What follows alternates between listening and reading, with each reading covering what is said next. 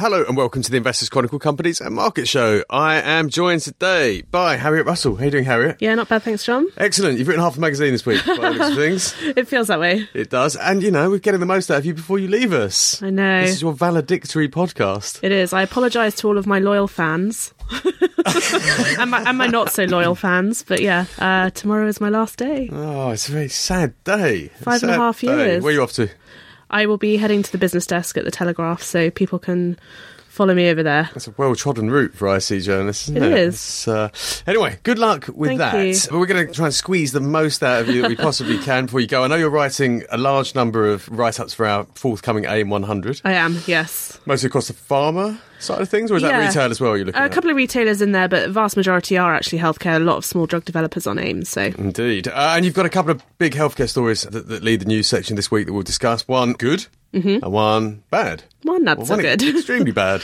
Yeah. In fact, and then we're going to talk about another quite shocking tale of woe, which is Debenhams, which looks like it's come to a stock market conclusion to neatly wrap up your time at the Investors Chronicle. Certainly, from a shareholder point of view, it's the end of the road, but obviously the company will continue in the immediate term. And then to balance out that horrific retail story, we're going to talk about a good news story from retail, which is Tesco, which had results this week, which were good. Yeah. Where should we start? Let's start with pharmaceuticals. Let's start with good news. Yeah, let's start with GSK. What's going on here? It's been a really interesting time for GSK. People who follow the stock, and I'm sure plenty of listeners do because it's very popular, will know that they are sort of trying to tread this path into eventually splitting their business in half. One half will focus much more on consumer healthcare, and the other will focus more on innovative drug development. On the drug development side of things, they have, for over a decade now, have this division called ViiV Healthcare, which has been dedicated to developing HIV drugs. And this week they had a second 2-drug regimen, which is basically just 2 drugs rolled into one, treatment approved by the US regulator, which is a really big deal because if you can get it approved in the world's biggest healthcare market, chances are that you'll get it approved in other jurisdictions as well. What does it do? It's a really interesting one because it is quite specific. It's called Dovato, and it can basically treat brand new HIV patients who don't have a treatment history with the disease. And what this means compared to 20 years ago when you were first diagnosed as an HIV positive patient, you'd be on all sorts of drugs. You'd be taking multiple drugs many times a day just to try and increase your chances of survival and a long life. Now, this 2-drug regimen, because they've been able to effectively combine drugs into one single tablet per day, that's all you have to do. You don't have to have a treatment history. You don't have to prove that you have reacted to certain drugs one way or other drugs another.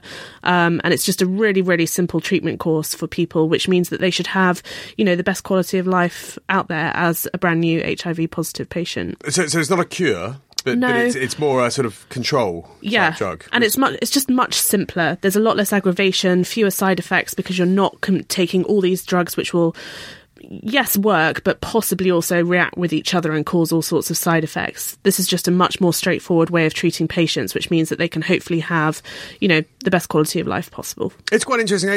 One of your best pieces of work for us that you actually won quite a major award for, a Wincott, was the Finding the Cure series. Yeah. And HIV does feel like one of those diseases that medicine has really had a massive impact on really, really helping patients. Yeah, absolutely. There are certain diseases, obviously, within the oncology space that are getting much closer to that as well. But HIV, because there are only certain forms of that disease, whereas cancer, as we're finding out, there are many, many thousands of versions of that disease. And it was cancer that kind of triggered the idea to write this Finding the Cure feature, because you often read headlines, Cure for Cancer Discovered, and we kind of just wanted to really put some reality on those claims, those tabloid claims that you often see. So, and actually work out which companies listed on the market were actually making progress. But we've looked at various diseases, HIV being one of them. Yeah, and Alzheimer's being another. All of these very sort of affecting diseases, I should say, that have were once fatal, not necessarily anymore. But how much closer are we getting to a cure? Dovato is not a cure. It also follows another drug that they had approved. That also isn't a cure either. But that one, it does apply to patients that have had a treatment history. So it's trying to find the most personalised version of medicine that has the best efficacy with the fewest side effects. How big an opportunity is this for Glaxo then? What does this mean for their numbers? Yeah, I mean, it's good. I mean, the idea that these drugs are blockbusters, and if people are unfamiliar with that term, it basically means that you could target up to $1 billion in sales per annum, has yet to really be tested. And there aren't really firm numbers out in the market about what this might mean, but it's going to be a big revenue earner for them.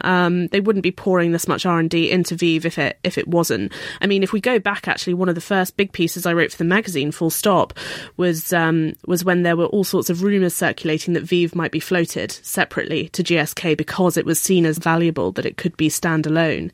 They eventually decided to keep it within. It's kind of been the jewel in its crown, I have to say, particularly in the years that it had focused much more on consumer and it, faced accusations that innovation and drug development had sort of taken a back seat. That's no longer the case, but even so, ViiV has been a constant for them, and this is proving that all of that work is coming good, and that's what healthcare investors want to see. Indeed, and that's always the big worry for these big pharma groups, that the pipeline runs dry. Yeah. And GSK's kind of disproving that at the moment. Yeah, that it runs dry and that you haven't got anything to show for all of that investment. I think profits in pharma is always a really interesting kind of discussion because it throws up all sorts of ethical kind of questions about profiteering off people's health.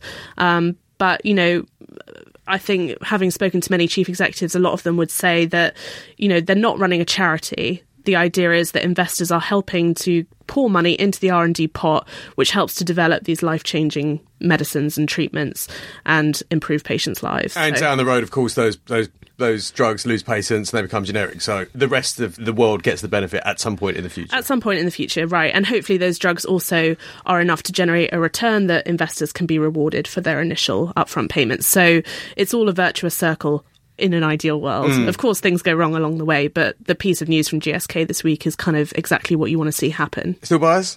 Yeah. Excellent. Okay.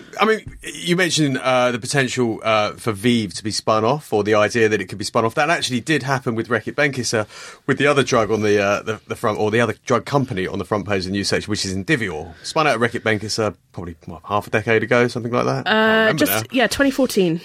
Yeah, half a decade ago. Mm-hmm. There you go. That was a good guess. It was. And their problem has been generics. Yeah. They've got another problem that seems to have emerged this week. Yeah, and this is a big one. Pretty much ever since the day it was spun out, we have been bearish on Indivior. And it's because, as you say, from the day it was spun out, it just faced a whole host of generic issues. The main thing that it does is it develops treatments that are designed to try and get opioid addicts weaned. That's the simplest way to explain it. And they have this sort of flagship product, which is known as Suboxone, and shortly after they were spun out, they had developed a sort of second-generation version of that product called Suboxone Film. Suboxone originally was a tablet. It was sold in bottles, and the Suboxone Film was, as it sounds, it was not sold in bottles. It was not in tablet form, although it effectively did the same thing. And they had to come up with second generation, like most drug companies, because the original one was going to lose its exclusivity rights and be subject to a lot more generic copies that were going to be cheaper, and sales were going to be eroded. And that's not an unusual story in pharmaceuticals. It's just that the sort of, I suppose, the redesign on these products wasn't particularly compelling enough to convince physicians to go for the new product as opposed to just prescribing the cheaper generic. I was going to say that presumably there's a big price differential between the two. Absolutely. So it's always, whenever you're developing a second-gen product, you always have to think about, well, how are we going to market this to convince the physicians to prescribe the new one that's ultimately going to be more expensive than the now generic, and tell them that it's going to be that much more effective. What was the apparent advantage of the film product over the previous delivery mechanism? Yeah, it's a good question, because this is exactly now what the Department for Justice in the US and a court in West Virginia is disputing. So at the time, Indivior, one of the big sort of advantages that they said Suboxone Film had, and this is why I mentioned the tablet thing, is because it was a lot more sort of tamper-proof. So for having it in your homes around children, they call it the pediatric safety profile. And what that means is it was, because it was sealed and wasn't in these bottles which you could just unscrew and take the tablets, if you had children around or whatever, there was a lot less chance of an accident, basically. And this was a big thing that they sort of used in their marketing of the product to physicians. The Department Indivior says that they have lots of evidence, I should say that up front, to, back up these claims. The Centre for Disease Control, a whole host of government agencies in the US also backed them at the time over that claim. But the Department for Justice now is saying that they're not quite sure that that was true. So what that they have indicted them on is that they basically made fraudulent claims about that product and did so through the marketing of it. Yeah, that's a pretty horrific charge list that you lead the piece with, which I must add, Indivior are disputing. Yes, they completely. deny all allegations and they are determined to fight it in the courts. That's what we should say straight away. I spoke to a rep for the company yesterday and he seems fairly confident that they will be able to put up a good defence. So it'll be interesting to see how much evidence they are able to produce that suggests everything they did was above board and ultimately true. But, in the short term, you still have to look at the facts of life, which is that this is going to be yet another costly legal case for them. And they're sort of running out of time and money to keep fighting on all of these legal fronts, I was going to say, view. This sounds like it could be an expensive case to fight for Indivior. Yeah, I mean, it depends how long it drags on, but they themselves said in a statement yesterday that these kinds of cases can take up to 12 months to even be heard. And lawyers are expensive. Yeah, and it's interesting because this case has actually been going on. The reason that Reckitt is sort of in the picture is that actually this investigation was opened in 2013, a year before Indivior was even spun out of Reckitt Benckiser. And so Reckitt Benckiser were forced to put out a statement yesterday as well saying that they are not the ones being indicted. It is Indivior. But their shares fell, didn't they? They did fall. They fell about 6%. But Reckitt says that they will cooperate with authorities in any way that they need to, but ultimately they are not the ones being charged. I mean, they spun it out because this was a drag on the company. I remember I used to cover Reckitt at the time, and it was as though even though they were a consolidated group at the time, they were essentially reporting two companies there. Indivior was almost secondary, so it ceased to be part of the Reckitt story, and I think as I was covering it, they were trying to distance themselves from it even then. But it's quite surprising to see them still caught up in this. It's a mess for them. Like I say, we've been bearish on the stock for a long time, but we did another big kind of bear analysis on them in mid-Feb, and unfortunately for them, but good news from our point of view, is that they're now down about 70 or 80% on that tip. So it was a sharp fall that I have to say, even I don't think I saw that coming quite as dramatically, although the outlook for the company has always been pretty shoddy. Yeah, I must admit, I was always sceptical of their ability to fight the generic competition that was coming along. I felt it looked like a one-drug company and probably needed to do a bit more to reassure investors that there was somewhere for it to grow into. Yeah, absolutely. I mean, they do have an extensive R&D operation, but they have sort of limited themselves to this one particular specialism. And who knows? I mean, maybe behind the scenes they thought that they would be snapped up by another big pharma company if they stuck to that specialism. But I suspect the big pharmas are looking at them and thinking, we don't need any more legal cases than we've already got, thank you. No. I mean, one thing I also perhaps underestimated when they were floated was the scale of the opioid problem in the US, which I think has really only become apparent over the last couple of years. So you would think that's a good market for Indivior. Here's my scepticism with opioid is I don't deny it's a huge challenge in the US and it's one that's garnered a lot more publicity in the last couple of years. You're right. Not all of these patients, compare it to, say, a cancer patient, want to get better. This is always my thing with them, and it's a question I've regularly put to management, is how do you capture the patient population when an awful lot of them are addicts and don't want or don't know how to help themselves off of that particular predicament? If you're diagnosed with cancer or you're diagnosed with HIV, you want to treat it, you want to get better, or you want to try and find a way to have a life that is as normal as possible. I'm not sure that opioid addicts necessarily fall quite into line on that front, and I always thought that was going to be one of their biggest challenges. And even today, I think it's one of the most unspoken things when it comes to Indivior. It's a sad story, really, all round. Except for your sell tip, which has come good, which means that you will win our sell tip of the year this year, probably, Harriet, but won't be around to collect it. Oh, I might come back to collect it. I'm sure you will, and win the quiz. Here's hoping. Yeah, no, your coverage of pharma I know you picked it up again recently, but it has always been excellent. We are going to miss it. Oh, thanks. Let's talk retail. Okay. Which has been your sort of second love at the Investors Chronicle. Love-hate. Well, yeah, it's not been a fun sector to cover in the sense that it's all been going in one direction, which is the wrong direction if you're a buyer. But you've had some sells here. I think you kind of gave up any hope that this was something. Actually, that's not true. There have been some good little nuggets that you bought that have been good. Yeah, and there are still gems that I would say, even if the share price appreciation hasn't been as dramatic or what have you in other sectors, they're still quality companies. It isn't always reflected in the share price, at least in the last couple of years, because we've had such a rocky time since the referendum. But ultimately, my view on those companies is still pretty positive. And who falls into the positive side of things? Jules. I've never worked out how to pronounce that. Jules, yeah. Right, okay. Burberry. I still think they're a good one.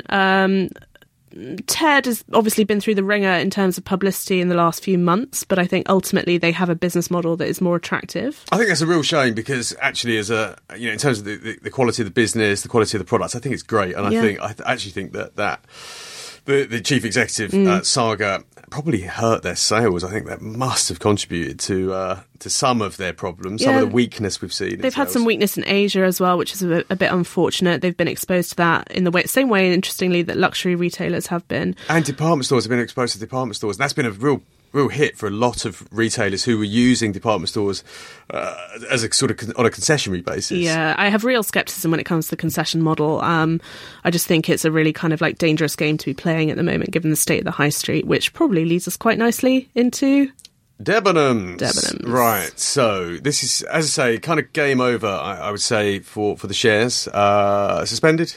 Cancelled now, are they? Oh, God, this is moving quickly. No, I think FTSE Russell put out a notice yesterday about their eventual cancellation. So yeah, it's over. But there is a bit of a story behind it. I mean, it didn't necessarily have to go this way. And this is where, of course, the sort of the most famous, the most hated man. I like retail. to refer to him as the Donald Trump of the UK high street. I like that. I've not heard that before. We're talking about Mike Ashley, of course. And he has obviously sunk a lot of money into Debenhams. He saw something in it that perhaps other people struggled to see. Yeah, or other people were just wise enough not to go anywhere near. I don't know. What was he thinking? I still don't know, John. I don't know. Trying to get inside Mike Ashley's head is an interesting game to play. But yes, the number that's floating about in the ether is that he spent around £150 million building up a near 30% stake in Debenhams. So he has been particularly proactive in the attempt to save it from administration, which unfortunately is what it entered this week. But this is what I'm struggling to understand. So he offered a lot of money. So he'd obviously pumped all this money into the shares already, and then he was offering more money. But there was a price to be paid for that, and this seems to be where the potential deal fell down. Yeah, he offered several forms of money, several different ways. First he was going to take over the Danish side of the business in a sort of like semi-acquisition and pay them. That was, what is it, Magasin du Nord? Yeah, that was very odd. It was not going to be enough. He then offered to basically underwrite two different rights issues for them, one for 150 mil, one for 200 mil. He basically offered to give them a loan over Christmas, an emergency loan. They went through their own refinancing, which he said he wanted to be a part of. I mean, several different things have happened. He actually even said that he was considering, it was never a firm offer, but a potential takeover offer of 5p a share, which I know sounds like nothing, but when we last were looking at them prior to the suspension of the shares, they were actually at like 3p, so it would have actually been a premium. Quite a chunky premium. Yeah.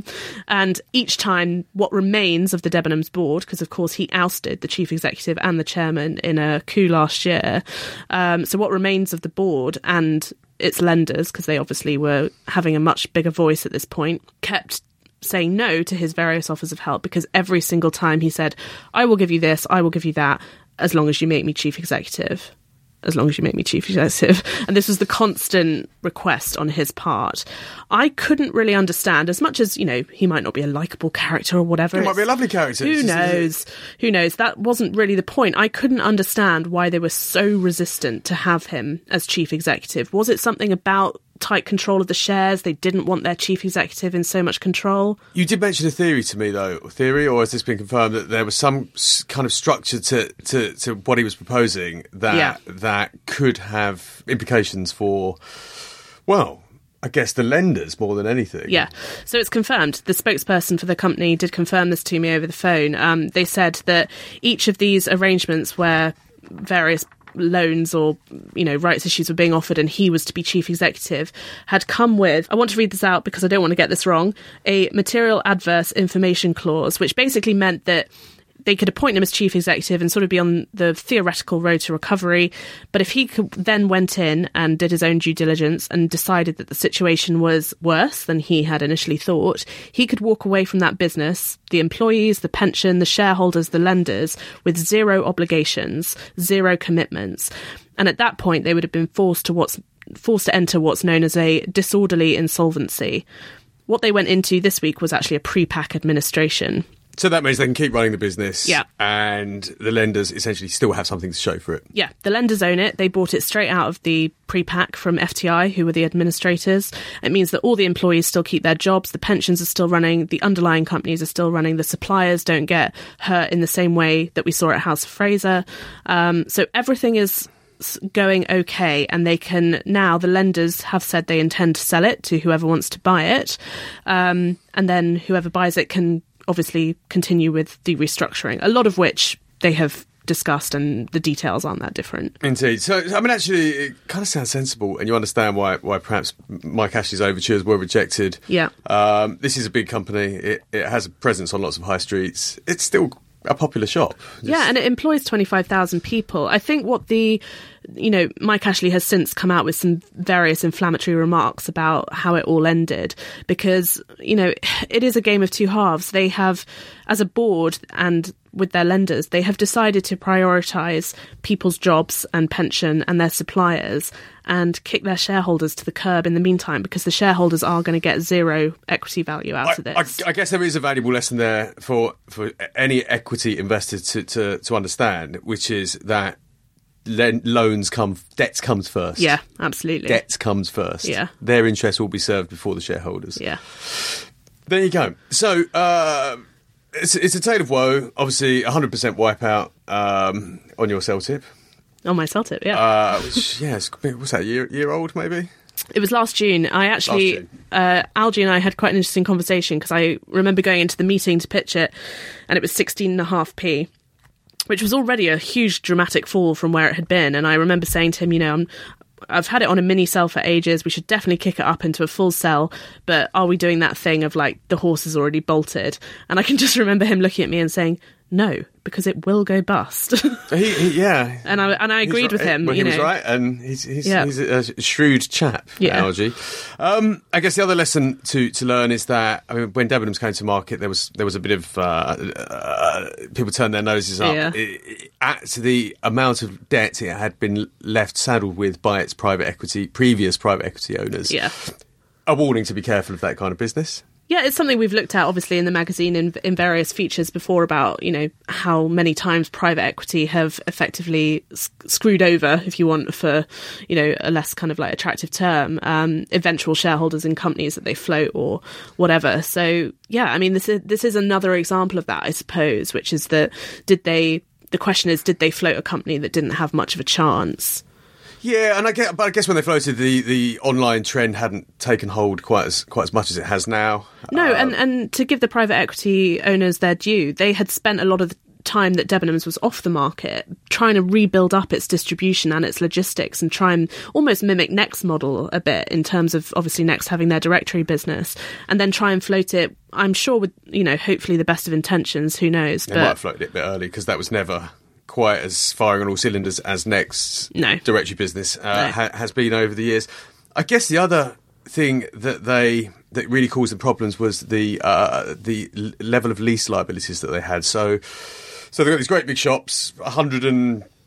God, it's quite, how many shops do they have in the end? 166 they have currently. Yeah. They plan to close 50 of those. But a lot of the shops they had were on very long leases. Yeah. So they're essentially stuck in shops that weren't covering, paying for themselves. No, absolutely. It was a big feature. You probably remember we wrote last year. I think it's called Retail's Property Gamble, if anyone wants to look it up on the website. I suppose it was prompted by the introduction of IFRS 16, just gone in January. And we were trying to get ahead of that curve a little bit and look at, obviously, bringing lease liabilities onto the balance sheet. And a really interesting way to look at that was to look at operating leases amongst the retailers and see it's a very interesting thing. It really does split it down the line in terms of legacy and new. So someone like Debenhams, for instance, we put into contrast with Joules. And Joules really doesn't have leases sort of beyond 5, maybe the odd 10 year, but nothing really beyond that at all. Yeah, the one that's always stood out for me in terms of really managing its lease profile well is a company that I don't really shop in very much, and I look at it with amazement that this is so successful. What am I going to say, Harriet? If I get it wrong now, that's going to be super embarrassing. Go on. Shoezone? That's the one. Yes. Yeah. Yeah. That's exactly how they operate. Well, they don't have leases beyond 5 years. Yeah. And it's working for them. Yeah. That is flexibility then. I guess as an investor in the retail sector, flexibility is what we should be looking for. Yeah, absolutely. You need to be nimble. You need to be able to get out of these leases as soon as possible if they're underperforming, if the stores are underperforming. And it frees up money. You can also renegotiate quicker. It just gives you more control of your estate, and it leaves you more money to then do exactly what Shoezone has done, which is invest in the format of those stores and try and make them appealing, make them interesting. If you go into a Debenhams, it's a pretty sad experience. You can tell how woefully underinvested they have been. I would say over the last 10 years, probably, if not more. And, you compare it to someone like Shoezone. I know what you're saying. You sort of look at it and you think the product itself it's not desirable. It's not aspirational in the way that Ted Baker and the shops, certainly the one near me, it doesn't look that nice. No, but I is must it a admit big to box? having bought one item from there, which was a pair of male sandals. Beach God. sandals. I know. Here we go. They're all right. As long as you didn't wear them with socks. Oh, of course I wear my socks. Oh, my God. I'm a middle-aged man, Harriet. Oh, no. Moving swiftly along. If it's not a big box, though, this has been Shoezone's big strategy, is to move over to what they call big box retailing, which is much more to do with retail parks as opposed to sort of odd high street locations. And they have really invested in those stores. The one that Megan and I went to, you can listen to that online as well. We did a podcast live on site with the Shoezone management team, and they showed us around a big box site. And both Megan and I were pretty impressed, actually. It was a fairly attractive experience. So, it's an interesting approach, considering that they are sort of lower down the food chain in terms of their product. Yeah, no, it's fascinating. I guess the interesting thing to take from Debenhams now that it's ended up where it's ended up is these kind of lessons. There's plenty more in the magazine that you've observed over the years. Let's talk about another major retailer that found itself in the wars a few years ago and is now looking good. Yeah. Tesco.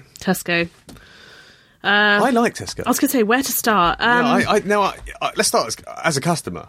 Okay. This business has really changed, I would say, in the shopping experience, which I think is one of the most important things. Since its troubles, maybe sort of 3 or 4 years ago? Maybe 2014 accounting scandal. That long ago. Yes, I know. Crikey. We're all getting so old. And at the time, I remember Sainsbury's being a much nicer experience. I think they've reversed. I do too. I agree. Tesco, I think, obviously Dave Lewis came in after the accounting scandal and took the reins, and they laid out these targets, a lot of which hinged around sort of operating margins and where they wanted them to be by FY 2020. Well, they've, in the second half of last year, so the target is for them to be between 3.5 and 4%. Which sounds very meagre, but this is food retail. It's food retail. What can you do? We're not in Burberry right now. No. It's a food retailer. It's admirable, and it would have been, it does mark a serious improvement. So if you look at the second half of last year, these are annual results, but they did break them down into 2 halves, so you could see an acceleration. In the second half, the operating margin was at 3.96. So they've already gone through the bottom end of that range. What's driving that? What are they doing that's bringing their strategy to life? A whole host of things. What's very interesting is pricing, because they have actually got more competitive on pricing, which normally damages your margin. Not if you've got the volume. Exactly. So what it's actually done is improve volume. Now, volume to me isn't just a question of pricing. You also have to do other things around that. You have to make the shopping experience more enjoyable. You have to make the stores look nice. You have to expand the product ranges. You have to appeal to more people, all of which they've done. At the same time, they've also been driving down costs. They've had massive targets around that, massive synergies. And of course, topping it all off is Booker. One of my favourite. I shouldn't use that word. No, you shouldn't. You should not have favourites. Critical when it comes journalist, to come investing. Well, it's just a good company. It is a good company. I always admired it. Maybe that's the better way to put it. Yeah, and I do start the third paragraph with Booker. Quite right. Quite right. And I mean, this deal was met with some scepticism when it was announced. Yeah. There were, of course, worries that it wouldn't get through the Competition and Markets Authority, which it did, largely unscathed, unlike Sainsbury's overtures on Asda. What has this done for the business? What has this done for Tesco as a whole? What it's really done is drive the top line. Booker's biggest sort of plus or advantage is that it's always had very consistent sales growth, particularly on a like-for-like basis. And they've always had fairly robust margins as well, both of which feed quite nicely into Tesco's long-term targets. I do quite a sort of hefty breakdown of quite what's gone into the sales, because you will see that a big chunk of it is down to Booker. I think you've got something like 15% overall, and 11.5 of it comes from Booker. So, it has a huge role to play, I would say, in this overall kind of like road to recovery. Yeah, and it obviously brought new markets for Tesco. Absolutely. In wholesaling, essentially, to small retailers and food service companies. Yeah, I mean, it basically turned Tesco into an A to B supply chain, because they can now, as you say, supply as many of itself and its other customers. And I mean, the reason that people thought it might not get through the CMA, of course, is because they worried about how much control the entire company might exert on the rest of the sector. I think they were quite worried about the convenience format as well. Yeah, well, obviously Tesco Express is a big convenience estate for Tesco, and then Booker owns Budgens and Londi's, so there is quite a lot of crossover in that, and people did think that disposals would be a prerequisite of that deal going through. There were a few, not huge numbers. Wasn't material. Is Booker growing under Tesco's ownership? Do we know that? Yeah, it is growing. It's interesting as well, because obviously at the time, I think you and I both agreed that another big advantage of this deal was that Tesco was going to get Charles Wilson onto its board. He's been unwell, hasn't he? Yeah, sadly it didn't happen. He hasn't been well, so he's had to step back entirely, and that shook the market, actually. It's interesting, sometimes these management changes can have very little effect, and sometimes they have a big effect on the shares, and in this case it did. And the shares were rocked a little bit by that. But seemingly everything is going well. Dave Lewis is a good manager. We shouldn't take that away from him. He's obviously ex-Unilever as well, so he does come from this big sort of consumer background. So he knows the industry. Big suppliers to Tesco. Absolutely. People will remember as well, after the referendum and the sort of sterling crisis, he really put the mockers on Unilever not to get crazy with their prices as well. Marmite Gate, I think, was the... oh, yes, indeed. Was the scandal. I think I dashed out and bought some alternative, and it was disgusting, and I carried on buying Marmite. Yeah. There's no Bovril in this house. I guess the question for shareholders... always, I mean, we have the shares on a buy, because the question is always, what does the future have in store? The grocery market is still tough. Yeah. There are still quite aggressive competitors out there in the form of Lidl and Aldi in particular, who are, and I've admitted this many times, I love a Lidl. I love a Lidl. But they seem to be rising to this challenge. They are. They've launched Jax, which is their version of a discount retailer. Have you been into one? I've seen the pictures. I was going to say, because it's no Lidl. No, there are only a few pilot sort of stores in operation. They aren't nationwide yet. But, I reserve judgment until they've been rolled out more heavily. They weren't really massively discussed in these results. I don't think they have much of an impact yet. But it's interesting, at least, to see from a strategic point of view, them going after that market. Sainsbury's tried that as well. It didn't really work. Netto, Netto, yeah. Did a JV? I can't remember what it was. It was a JV, I'm going to say JV. I think it was a JV. Yeah. Sorry, listeners, we'll check on that. But no, it was very short-lived, whatever it was. But Sainsbury's, I always feel, spreads itself a bit too thin and tries to be one thing to everyone. If you look at it, it's like Taste the Different ranges and stuff, it's trying to target that premium customer. And then with Netto, it's trying to go the other way. I feel like Tesco, at least, it sort of knows what it does well, and then it tries to expand into that lower sort of demographic, which obviously is proving massively popular. So we'll see how that turns out. So that's one thing. But of course, the grocery sector will be massively shaped by what happens with Sainsbury's and Asda, because that will fundamentally change the market share dynamics of that entire sector. So that will be the big sort of catalyst for the sector in the next year or so. But any more clarity on what's happening there? No, other than to say it's in phase 2 investigation now, and basically it doesn't look very likely is what I'm going to say. There are already, the CMA has outlined a number of issues it has with it, obviously to do with diminishing competition. There's far too much overlap in the estate, basically. But we always said that when we've discussed it on this podcast and in the magazine, we've always said it's much more of a kind of flat horizontal deal than Tesco Booker ever was. Just feels very defensive to me. Yeah. It's a scale deal, and I always feel like the regulator has problems with those sorts of mergers. So Indeed. You didn't write it this week. Should we talk very briefly about ASOS, which have I pronounced it correctly? Yeah. Hey! My kids always tell me off of saying ASOS. Yeah, it's ASOS. Thanks. You didn't write it. Tom Dines picked it up this week. Tom's going to be taking over the retail beat in the future. And he's doing WH Smith's today. So, the transition is happening. Yeah. On the face of it, these results look horrible, but the shares rose. I don't get that. What happened?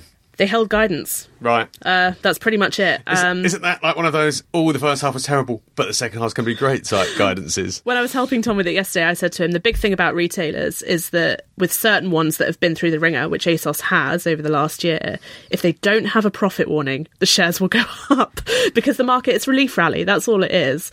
And it did happen yesterday at ASOS. As you say, they've had this absolute horror show in the US where they have this new Atlanta-based sort of warehouse which is taking over a lot of the distribution. They basically completely understaffed it so that when it launched they couldn't serve the customers. So this huge backlog of orders, that's not going to come through till H2. So these are only interims. So we have yet to see the full damage of that, but management did hold their guidance. And it's like, well, if they thought that it was going to have a hugely detrimental effect in the second half, they would have had to adjust that guidance, and they didn't. What have they just done? Hired a load of people then? Yeah. Basically, which will drive their costs up nicely. So I wait and see what kind of happens with that one. I think it might be a bit of a horror show. And this is a punt. I mean, I have very little sort of evidence to suggest this, but I wouldn't be surprised if we didn't have another profit warning before the end of the year. Well, that seems like a good note to sign off on. Your final prediction on the podcast, ASOS profit warning. Yeah. Before the second half. Well, before the end of the year. Before the end of the year. Yeah.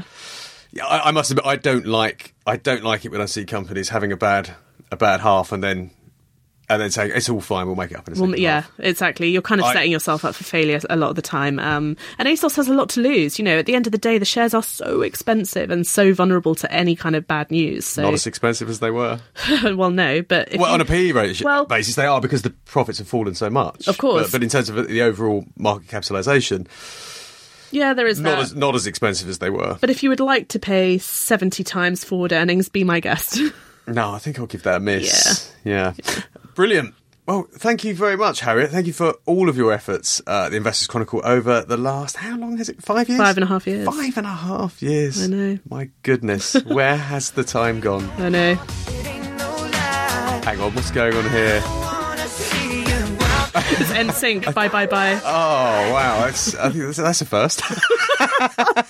Thanks, Tom. Thanks, Tom. Anyway, thank you, Harriet. And let me just talk you through what else we've done in this week's magazine. The cover feature, which you've also contributed to with your farmer hat on, is the Income Majors USA. We're looking at some of the biggest dividend-paying shares in America.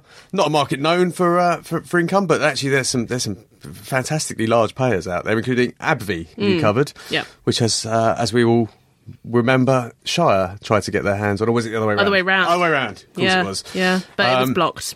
Yes. Tax inversion deal, wasn't it? Yeah. Good times. Those were the days. So that's all changed with Trump and his kind of new tax regime. So anyway, very interesting feature there. It's slightly delayed John Barron column this week, along with John Rosier, our diarist.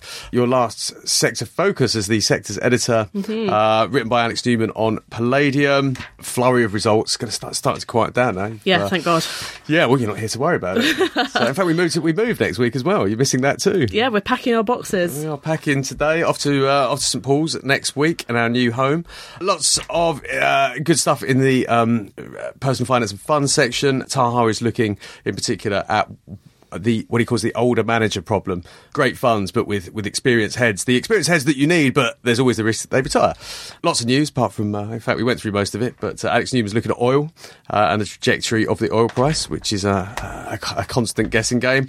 Anyway, there you go. Pick up the magazine, All Good News Agents, Income Majors USA, the prospect for America's top dividend shares. And just to say one more time, thanks for all your work, Harriet, and we're going to miss you. Yeah, thanks, John. And thank you all for listening. We'll be back again, hopefully next week, assuming we don't have any sort of new home technical issues. See you later.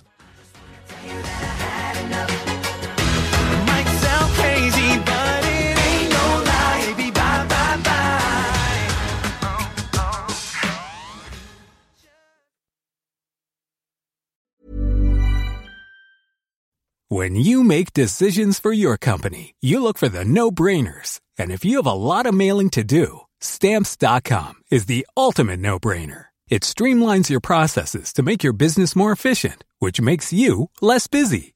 Mail checks, invoices, legal documents, and everything you need to keep your business running with Stamps.com. Seamlessly connect with every major marketplace and shopping cart. Schedule package pickups and see your cheapest and fastest shipping options from different carriers, with rates up to 89% off USPS and UPS rates. And with the Stamps.com mobile app, you can take care of mailing and shipping wherever you are. Make the same no-brainer decision as over 1 million other businesses with Stamps.com. Sign up with code PROGRAM for a 4-week trial, plus free postage and a free digital scale. No long-term commitments or contracts. That's Stamps.com. Code PROGRAM.